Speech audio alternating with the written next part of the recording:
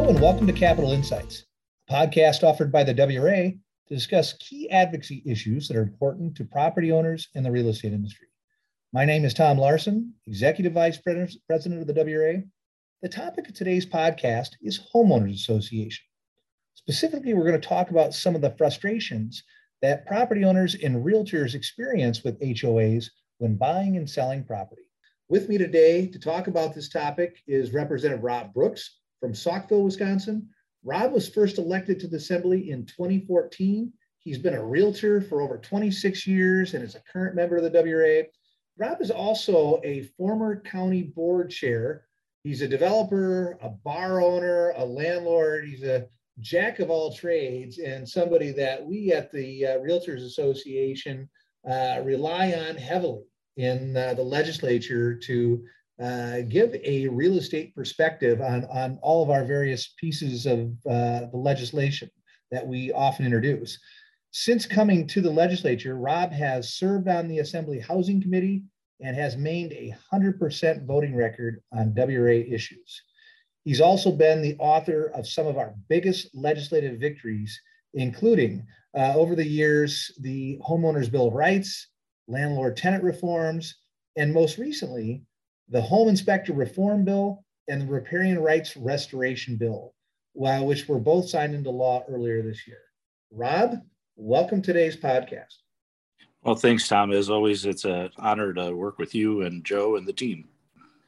Before talking to you about some of our proposed legislation, let me just take a minute or two to provide our listeners with some background on what a homeowners association is. A homeowners association is a subdivision organization that creates and enforces rules relating to properties within its jurisdiction. In essence, an HOA is a form of private government that generally has the authority to regulate the use of the property and to impose taxes and fees to pay for certain services. If a property is located within an HOA, the property is generally subject to the HOA's regulatory and taxing authority. So with that background, Rob, I know you are drafting a bill that would create some basic regulatory framework for homeowners associations. Can you share with our listeners why you feel this legislation is necessary? Well, Tom, as you pointed out, I've been a realtor for a long time now, and there's a real misunderstanding between both my constituents, my real estate clients, and the public as a whole, and even, quite frankly, among some realtors, as to the real differences between a homeowners association and a condo association. The condo association, even though we just updated those rules in the last year or so, is a heavily regulated thing where homeowners associations are not. But they have a lot of the same authorities you put as far as regulatory authority, regulations on what you can and can't do within your subdivision. And they can place fees on you and, take you to court. And they have a lot of the same, basic fundamental rights that a condo association does. But one of the difficult things for us as realtors and for even constituents as a whole in our clients is you can't find this information readily at all, and it may be a homeowners association that was created decades ago and the contact information isn't around. It may or may not have been recorded.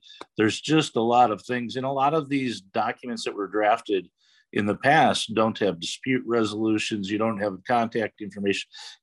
There's a ton of problems. So as we've started to dig into this issue, along with your help, we've outlined a number of those, and we have a lot of corrective procedures within the bill to deal with that, because we need to provide, first and foremost, access to that information, clarity, whether it's enforced or not, and then what's been updated since the original documents were put in place. So there's a number of areas that, we need to improve on, and providing access to that information being number one. We hear a lot about HOAs through our legal hotline, and you've given a good overview as to why the bill is needed. Can you highlight a couple of the provisions in the bill that gives our listeners a better context for how you're going to address some of these issues? Yeah, the first and foremost is that we're going to require the state to come up with a database so that that information is readily available. You know who to contact, because some of these documents, like you said, may or may not be recorded, and you can find them, but the contact information is not up to date. You don't know who to contact. So that's the first big item in here, is to make sure that the information is current and that there's, covenants and restrictions out there so that it's clear and crystal clear as to what's being enforced or what's being asked. I can tell you in my own personal experiences with real estate, I pulled up a homeowners association and they say you can't have fences, you can't have pools.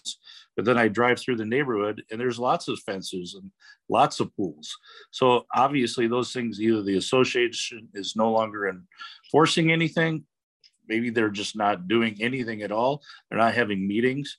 So we're also saying that they need to, have an appeals process, dispute resolution, have a negotiating, if you say you want a fence or add on a driveway, that homeowners association has a process.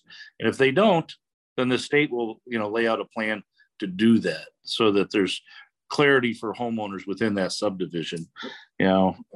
Appeals process, a 45-day grace period is included in this bill. So it's a pretty comprehensive bill, but I have to tell you, it's really just common sense, and I think it will be a very good bipartisan bill that's going to get a lot of support, because it's really just consumer protection. So I can go into tons of detail on this or as little as you like. You tell me. No, I think that was a great overview. As I understand it, the main focus of the bill is transparency and trying to create a fair process, but in no way regulates or over-regulates an HOA. As you know, HOAs are governed by written agreements that property owners enter into as part of their freedom to enter into contracts. And I know that in talking to you, that was one of the things that was really important to you, that you didn't want to over-regulate these HOAs. You wanted to create a process that made it easy to determine what authority these HOAs had with respect to regulations and fees.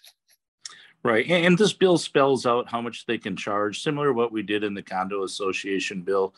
These homeowners association, they're made up of homeowners. So they don't always have, and very seldom actually have, full-time staff or any staff to do this. So, it's important that we lay out some parameters and timeframes to get that information so that when you make that request for those documents, it's not 60 days to get them and holding up a closing. So we lay a lot of that out, but we're very careful, especially in the appeals process and negotiation, not to overstep any existing agreements. So the bill deals with a lot of those things if those agreements are absent, those, things.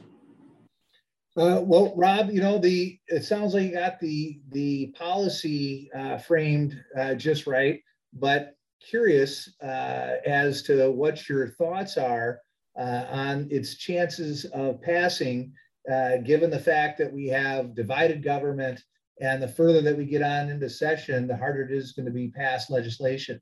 And as part of that, Rob, wondering if there is any known opposition or likely opposition to some of the stuff you're proposing in your bill. Yeah, Tom, I'll tell you, while we are in a divided government right now and everybody's ramping up for the next election, to me, this is just good common sense consumer protection legislation. Once you start talking more government, more regulation, as you pointed out earlier, the hair on my neck starts to stand up, but one of the good things that the realtors have, and quite frankly, I've had great success in the building, is people know that's how I feel. They know how the realtors are not looking to create more taxes or do any of those things. So I think our chances are really good of getting this done this session. If by chance things slow down a lot, maybe it'll roll into next session. But I'm very confident, with your ability and your team's ability to help educate the entire legislature as to why this is needed. It's not more government regulation. This information is out there. It's placing a burden on all of our constituents, and it should be readily available. And that's really all we're doing, is providing access to that information and asking that it be kept up to date. So I'm very confident here that we can get this done this session. Rob, thank you for joining us today and for authoring this legislation to end some of the frustrations that realtors and homeowners have relating to the real estate transaction. No problem. Always a pleasure to work with your team. To our listeners, please remember that advocacy is critically important to your business and to the customers and clients you represent. Your contributions to RPAC, the Realtors Political Action Committee, are critically important to our advocacy efforts because they help us elect people, Republicans and Democrats, who understand and support our issues. People like Rob Brooks, who is one of the biggest all-time champions of WRA issues. Thank you.